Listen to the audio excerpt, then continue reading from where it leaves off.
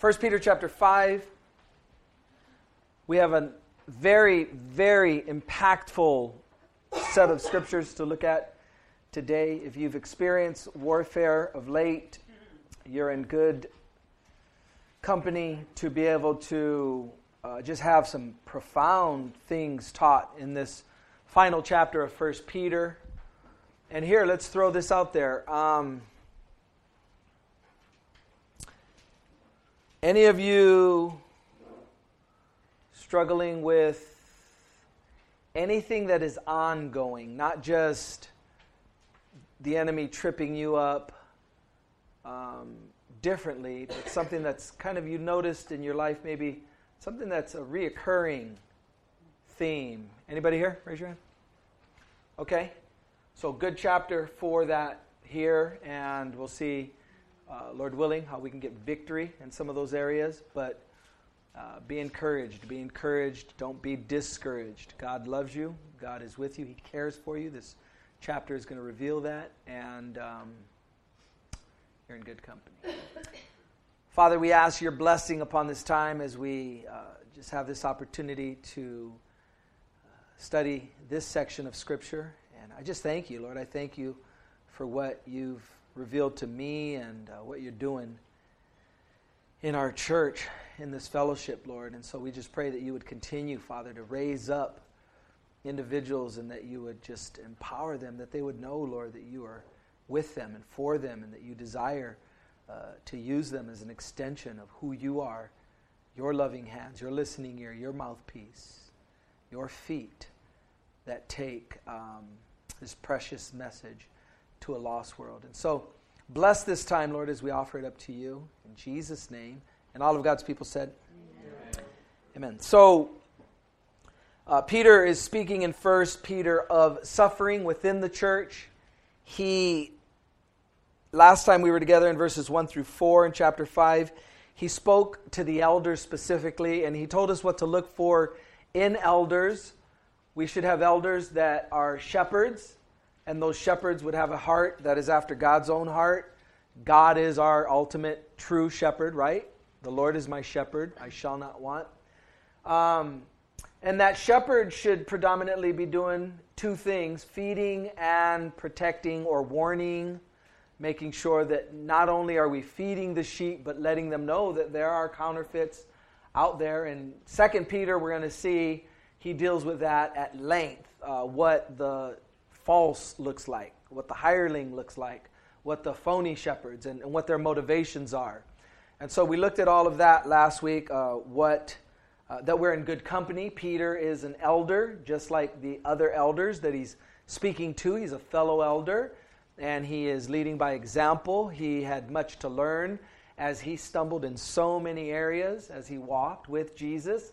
And God had taught him so much through those mistakes, through those failures, through the humanity that Peter was able to show, in the Gospels as you read and study the Gospels in the life of Peter. So he goes on in 1 Peter chapter 5, starting at verse 5.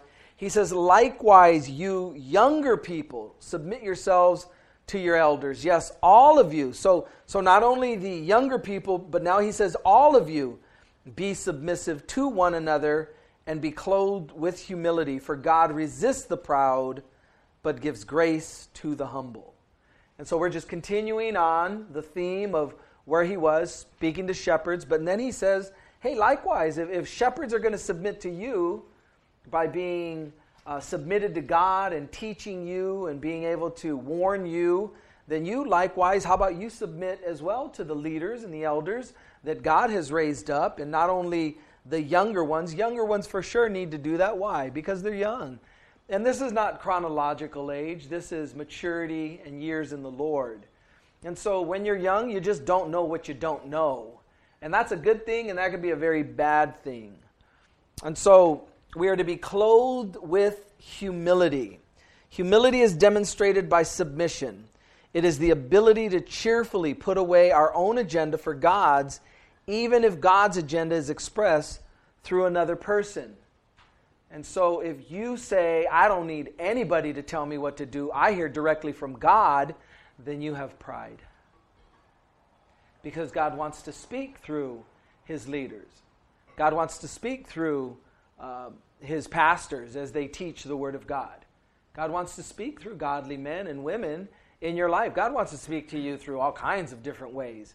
And so no, you can't just say, I don't need anybody, I hear from God. We need one another. And we need to be submitted to one another in their strengths. An example of that was this Sunday after the message, somebody came into the prayer room and she felt that she had a word from the Lord for me, and I let her share that word. And as I'm kind of fishing around in my head, I'm thinking, this doesn't really relate. I'm not tracking it. I'm not following it. But at the same time, God forbid I be closed off to hear from God as he wants to speak through somebody who feels that they had a word. So as I kind of sat with it, I kind of gave her some, well, maybe it's this and maybe it's that. And, as I sat with it, maybe there was a couple things that we can relate to what she was sharing with me. And so never ever do we want to be closed from hearing from somebody speaking on behalf of the Lord into our lives. We always want to be open to that. Of course, we know there's kooks out there. We know there's people out there that, they want to tell you God's will for your life. God's will for my life is found in his word. So as long as it conforms to the word, doesn't deny that. But you have to remain open. God wants to express his will oftentimes through another person. So this, again, idea of be clothed with humility, the phrase be clothed translates a rare word that referred to a slave putting on an apron before serving, even as Jesus did before washing the disciples' feet there in John 13, verse 4. And so that's how we're to be clothed. We put on this apron, clothed with humility. Some marks of humility: the willingness to perform the lowest and littlest services for Jesus' sake. Consciousness of our own inability to do anything apart from God. Number 3, the willingness to be ignored of men. Who are you serving? Are you serving man or are you serving God? Do you need to be commended for everything you do? Do you need to be patted on the back? Do you need a reward? A bumper sticker? I don't know. A ribbon? No, you're serving the Lord and you do it as unto the Lord. And guess what? Imperfect man ain't going to always acknowledge and accommodate you. Sometimes it's going to go without. But you got to be willing in humility because you know who you're serving. You're serving the Lord when you serve. Number 4, not so much self-hating or, what's this word? Depreciation, as self-forgetfulness and being truly other-centered instead of self-centered. I saw this yesterday. Roxanne and I had an opportunity to go to Disneyland. We got in free because somebody blessed us. And so it was pretty cool. But we were on the tram riding back, and I saw this guy struggling with a stroller, and nobody would hold the door open for him, and the tram shuts. The door shuts, and then it kind of clasps and it locks up. And so I kind of reached around, I opened the door, let him get in, and then as the people in his row were sitting, dude just went out and just walked out, and I was like, man, bro, you just saw that guy struggling to get the thing in, and he's going to struggle to get it out. He's carrying this big old, he could have carried all 6 of his family members in that stroller. It's like, help the bro out, But I think we live in a world where people are oblivious to one another, and they don't see the needs that are represented. They don't see that right in front of them there's so many opportunities to just have your eyes open and pay attention. People are in need. And so, again, a sign of humility, not so much self-hating, but just others-centered instead of self-centered. Now, this word resist, the verb, vividly pictures God as one who places himself in battle array against such individuals. Do any of us want that? God resists the proud? That God would set himself up in battle array against you? Nobody in their right mind would want that, would they? You're working against, can you fight God and win? Never. Never. So that we would be very, very careful of this pride that we all struggle with to one degree or another. Because pride is simply self. And it's filled with self. And it's self-centeredness. And It's you first, and it's, what about me? And all of that in its ugly forms is truly pride. Grace and pride are eternal enemies. Pride demands that God bless me in light of what I think I deserve. Grace deals with me on the basis of what is in God, not on the basis of anything in me. You just appeal to God's grace, and you look to God and His graciousness and what He wants to do, in spite, not because of you.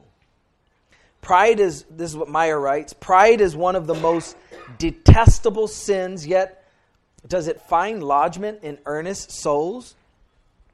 Though we often speak of it by some lighter name, we call it independence, self-reliance.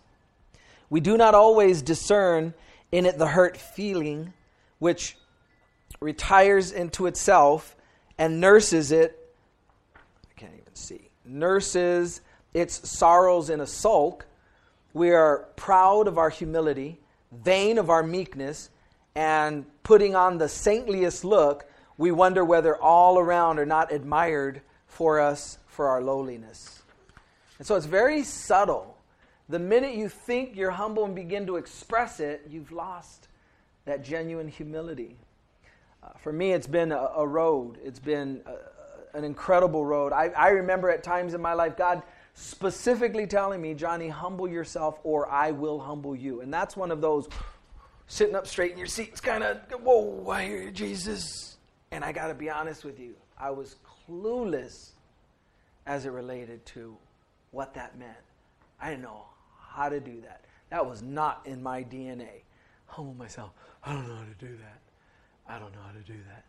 And so I just remember just step by step, God just breaking me down and breaking me down and breaking me down until that foundation was solid. It was nothing but God being able to build on that. And so wouldn't trade it for the world, wouldn't wish it upon my worst enemy. But at the same time, man, so thankful for it. Because there's a closeness to God. There's an understanding of who God is. There's a recognition and all of that. Spurgeon says, if you are willing to be nothing, God will make something of you. The way to the top of the ladder is to begin on the lowest rung. In fact, in the church of God, the way up is to go down. But he that is ambitious to be at the top will find himself before long at the bottom. So a lot of quotes from Spurgeon I found for this chapter. Okay? So God resists the proud but gives grace to the humble. Boy, do we desire grace, and do we all need grace. He gives grace to the humble. So we want to be humbled. And it's not a hard concept to understand. Jesus, others, you. And you can acknowledge the gifts that God has given you. It's okay. And when somebody gives you a compliment, you can say, thank you. Because false humility, shut up. Somebody's giving you a compliment, say thank you. Well, thank you. Thanks for noticing. Appreciate that. To God be the glory. But don't be dumb about it, because that's prideful as well. And so, such a tough thing. Verse 6, therefore humble yourselves under the mighty hand of God, that He may exalt you in due time, casting all your care upon Him, for He cares for you. Casting all your care upon Him. True humility is shown by our ability to cast our care upon God. It is proud presumption to take things into our own worry and care about things that God has promised to take care of. That's a tough one. So to the degree that you worry is to the degree that you're not trusting God. And you're taking matters into your own hands. Because you think by your worrying, you can do better than God can do with your situation. And that is tough. Especially for the worrier. Why we worry? Does God love you? Is God all powerful? Can He not do for you what He desires to do? And why would you worry? Why would you be anxious? Spurgeon used the illustration of a man who came to move your furniture, but he carried a huge and heavy backpack of his own. He complains that he finds it difficult to do the job of moving your furniture. Would you not suggest that he would find it easier if he laid his own burden aside so that he can carry yours? In the same way, we cannot do God's work when we are weighed down by our own burdens and worries. Cast them upon him, and then take up the Lord's burden, which is a light burden and a yoke that fits us perfectly.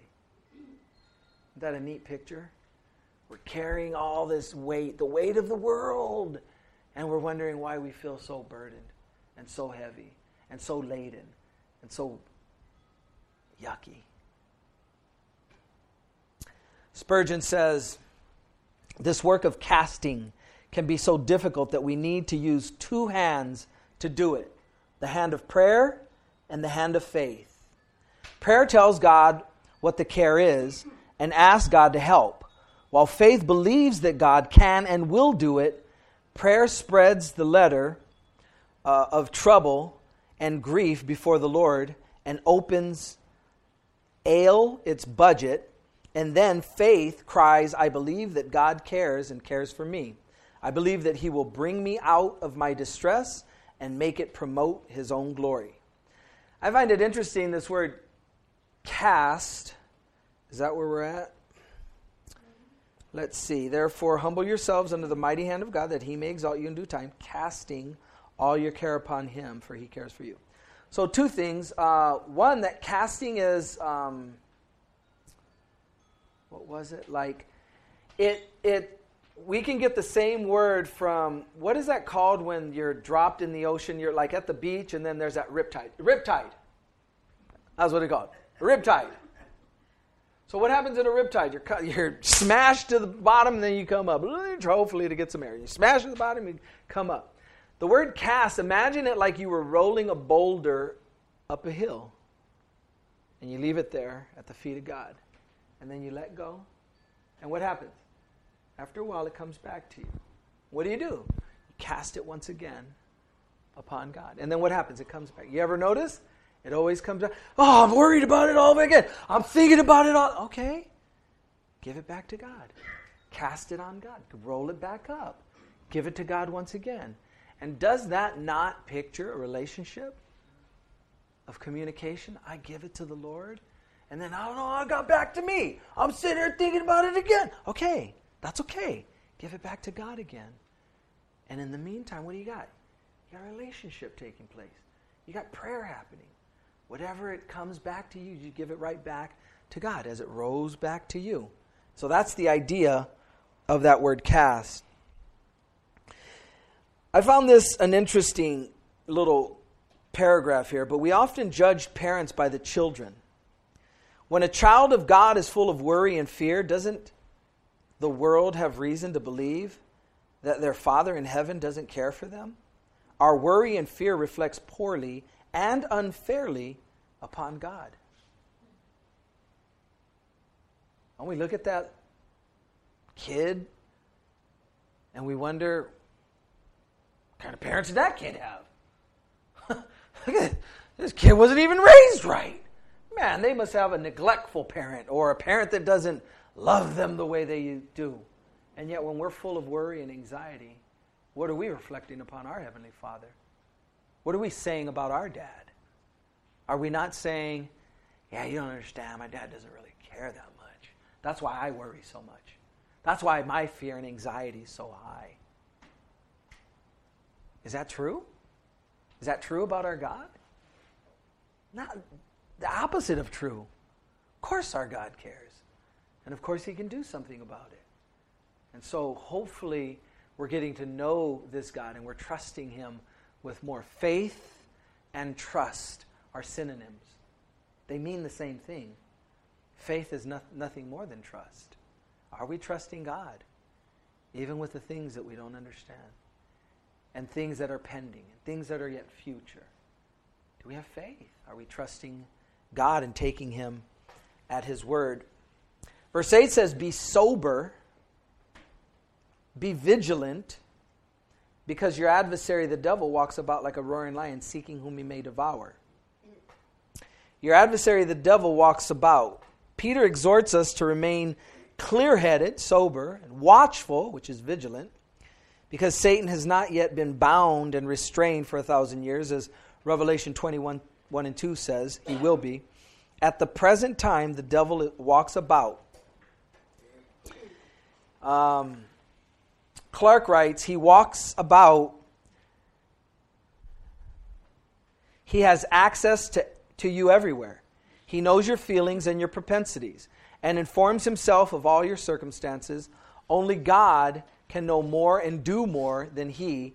Therefore, your care must be cast upon God. So the devil walks about. He knows you. He studies you. He knows your weaknesses, your propensities. I always tell people, you don't understand, they push my buttons. That person, man, they just got away. I don't know what it is. They're just pushing my buttons. And I always tell them, you ever think that maybe God wants you to be dead to buttons? Maybe that's the way that God is communicating to you, that you need to surrender that to him and die to that? Yeah, people don't want to hear that, though.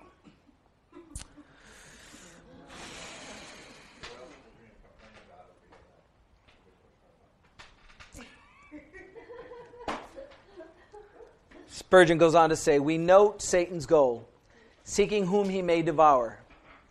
And I wrote this whole quote because I often say it, but I like the way he said it so much better than I. He isn't just looking to lick or nibble on his prey. He wants to devour. He can never be content till he sees the believer utterly destroyed. He would rend himself in pieces and break his bones and utterly destroy him if he could. Do not, therefore, indulge the thought that the main purpose of Satan is to make you miserable. He is pleased with that, but that is not his ultimate end. Sometimes he may even make you happy, for he hath dainty poisons, sweet to the taste, which he administers to God's people. If he feels that our destruction can be more readily achieved by sweets than by bitters, he certainly would prefer that which would best affect his end. His end? Your destruction.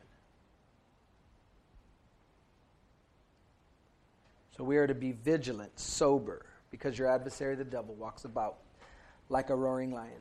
Verse 9, resist him steadfast in the faith, knowing that the same suffering are experienced by your brotherhood in the world. And so that should bring a comfort. Not that other people are suffering, but that you're not suffering by yourself. There are other people suffering as well. I think one of the best ways we can do this is whatever you're tempted in, try to think of the spiritual counter to that. Let's say gossiping is your weakness, and you find yourself tempted to gossip.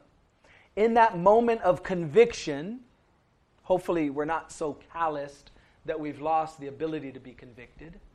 But in that moment of conviction, replace gossiping with something that would be edifying, something that would be building up. If you're talking bad about something, right there on the spot, how about you think of 3 to 5 things positive about that same person that you're gossiping about? Because I bet you they exist. Or whatever your, thing is. It's kind of, this is how I heard it in a message. It's like, you think of the pink elephant in the room. And, you talk about the pink elephant in the room, and you begin to describe the pink elephant in the room, and all your mind can think about is a pink elephant in the room, and that's Satan's ploy. He fires those darts within our thoughts, and before you know it, we take over and we run with it. But when that dart is fired, how about we counter that with some spiritual activity, like praying for that person instead of criticizing them? Or whatever the fiery dart that comes is. Just think of a counter for that. Think of a scripture that can come against that.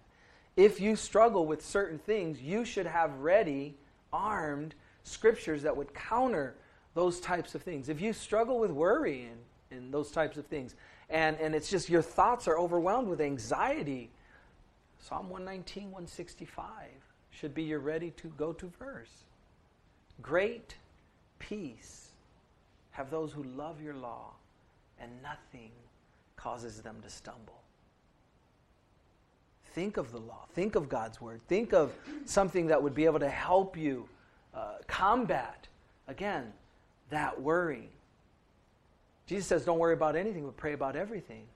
Do we when we worry? Or do we just run with the worry? Do we run with what it is that we think we can do a better job than God at fixing whatever we think needs to be fixed? We should be praying, right? What happens when we pray? We bring in the light. Light exposes darkness. It flees. He's telling us right here, resist him steadfast in the faith, knowing that the same sufferings are experienced by your brotherhood in the world. But may the God of all grace, key verse for the whole chapter, but may the God of all grace, who called us to his eternal glory by Christ Jesus, after you have suffered a while, perfect, establish, strengthen, and settle you. To him be the glory and dominion forever and ever. Amen. It's all done by God's grace. And if you look at every single one of these things, we can find in the Gospels a point where Peter stumbled in all of these. He wants to do what? After you've suffered a while, he wants to perfect you. He wants to establish you. He wants to strengthen you. He wants to settle you. Peter was none of those things when he walked with Jesus. None of those things. But by God's grace, he became all of those things. And he's now writing in his older age of being perfected and established and strengthened and settled in his older age. Why? Because of the grace of God. That is the work that God is doing in each one of us. I pray and hope that we're participating with that work. We're not resisting that work. We're not relying on whatever it is, anything outside of God. But we're relying on the Lord. We're trusting that God is doing these things. He's establishing you. He's strengthening you. He's settling you. He's perfecting you. That's God's job. He's on the hook for that. Is God going to be faithful to do his job? He can't but be faithful, right? And this is what he's doing. And so can we resist? Yes, we can resist those things. Peter came to the place where he began to let God know. I just love that section in 21, John 21. Peter, do you love me? And I did look it up, Brian, you're right. He said, do you agape me? Do you agape me? Do you phileo me? And he said, Lord, you know I phileo you. You know I phileo you. And Lord, you know I phileo you.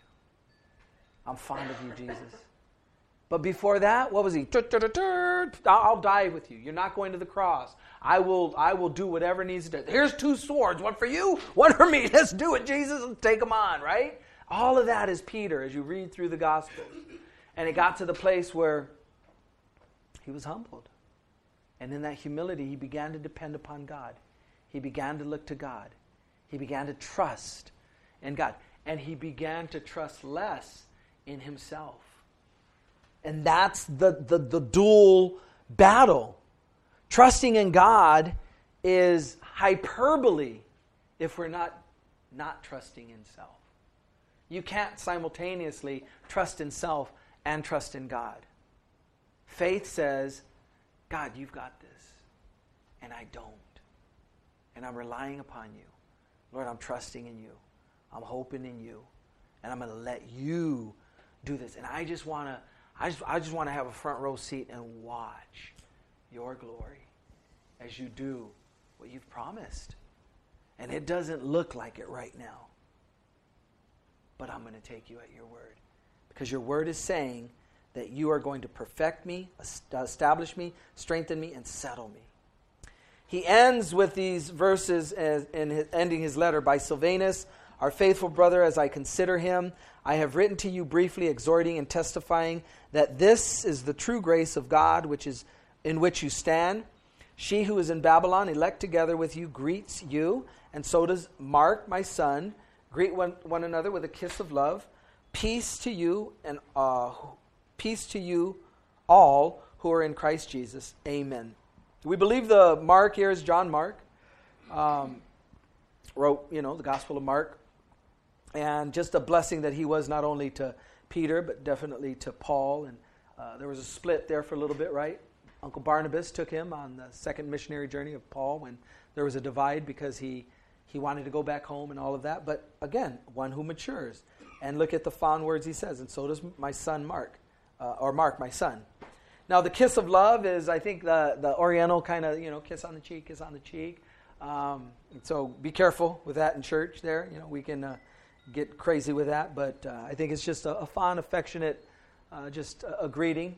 What is ours today? We do a side hug. We do a hug. We're careful with that. We do a handshake, but, just that's all it means. And then peace to you all who are in Christ Jesus. Amen. Questions, comments, concerns on 1 Peter 5? I think it's kind of, touching on casting all the anxieties. It was kind of cool to really hear that, the proper translation, a lot of times we think it's a simple throw and that's it, not something, and then we'll feel guilty when it comes back. Mm-hmm. So I think it's, a great deal of relief that it's something that you continually do. You know what I mean?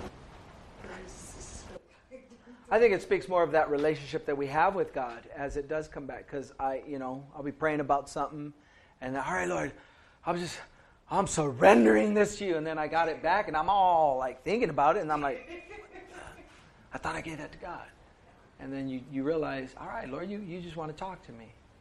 You want a relationship in this thing, not just this blind thing. And sometimes things take long, and so we keep praying. Keep asking, keep knocking. I think it definitely will help give better insight in regards to encouraging another brother or sister. Mm-hmm. I think we would, and I'm sure I've been guilty of it, saying this, and then at the end, like, thinking you're encouraging them, but really it's kind of like, not really encouraging because then they feel bad, like, I'm not really casting my cares on the Lord, you're still holding on to it. It's like, see, so you're supposed to cast it. So it's good to, I feel like it's going to help me encourage better. And I like what Spurgeon said, prayer and faith, right? He said the two hands, you're casting it with both hands. One is prayer, I got to pray and give it to God. The other one is faith. I got to trust that He can take care of it and He can handle it. So it is a big casting, as you cast a net, if you will, into the ocean. And so it's a good visual for me as well. It's not just a simple, yeah, Lord, I just give it to you. No, I got to work at casting it on the Lord because I want to hold it. I want to take it. I want to control it. And God says no. There's another thing I was thinking about in this section. What was it? The reoccurring things that we struggle with. I think the key in those things is finding that counter. I mentioned it, but finding that counter to be able... Asking a worrier not to worry is just, it's almost like an insult. It's sad. It's like asking a prideful person, don't be prideful. It's like asking, somebody, if that's your predominant struggle, it just seems so beyond, like it's not within me. I don't possess that which I need. Like if you're not a worrier, I don't know how you do that, but man, I can so applaud it. And so it seems impossible, but that's when we have to believe we're not supposed to be what we were. We are growing in this thing called faith. We should be being closer to God as we continue to walk with God and learn of God. We don't just come to Bible study for knowledge's sake. We truly come to learn about God and who God is and what His character is. And the more we can rely upon God and the less we can begin to rely and trust in self, the better we will be and the more by faith we are walking. And so when I say, if you're a worrier or one who it consumes you, then have those ready, go to scriptures. What is the enemy tempting you with? And take it out to its logical conclusion. So what does it mean if that thing that you're worrying about happens? What does it really mean? What does it come down to? Guess what? You're still going to heaven. Your name is still written in the Lamb's Book of Life. And so even if the very, very, very worst happens, God still loves you. And nothing can separate you from that love. This scripture that, cast all your care, for He cares for you, What deity cares for their subjects? God cares about us. That separates Christianity. Islam's God does not care about that. And there's no certainty within Islam. They're hoping. And their hope is hope. Our hope is the blessed hope. And so, man, I mean, the contrast of he cares. He really does care. His nature is to care. He cares about you. He cares about what you care about. He cares about what you're anxious about. He cares about what you worry about. But the solution is not you continue to worry and control it through that. He's telling us over and over not to do that. I just wanted to share that for myself. When things are really big, like the really big worries, mostly it's your children or something, you know. Well, for me, they're so big you can't do anything but have faith and hope. And so in that point, it's easier because it's too big to stand back and see what God's doing, because it's so big you can't fix it. The small things are harder because I can move this an inch, I can move that an inch, and so you can affect it. Yeah. But when it's a really big deal, and you know, wow, that's gotta be God because it's bigger than me. Right. You know. That's a good point. I struggle more with the smaller things than the bigger things. Definitely. The things that we can affect and control, we still shouldn't be worrying about that, right? Right. Amen. And that's usually myself. Okay. You know what I mean? Yeah. But, you love someone so much and you go, I know it. But you can't change that heart. Right. God can. Right. So, prayer. Wow. Keeps praying. Louis, you had something? Yeah, I would say like the verse 6 speaks to me most of these. So therefore humble yourselves under the mighty hand of God that he may exalt you in due time. So it's easy to I want to be humble or kind of submit yourself to God, but when it doesn't happen on your time, on God's time, that's the hardest thing. Because God's timing. Yeah, God's timing. Because you think, give me a week, a day. Yeah. And it's like 6 months later, and you give right. It says in due time that's where it's the meat of it. Right?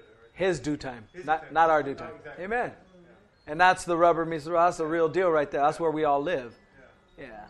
No, I got this. I got a big faith, man. I can handle this for a week, and then 6 months go by, and you're like, I don't know, I'm having to handle this for 6 months. Mark? I don't know if I can express this very well or not, but I really feel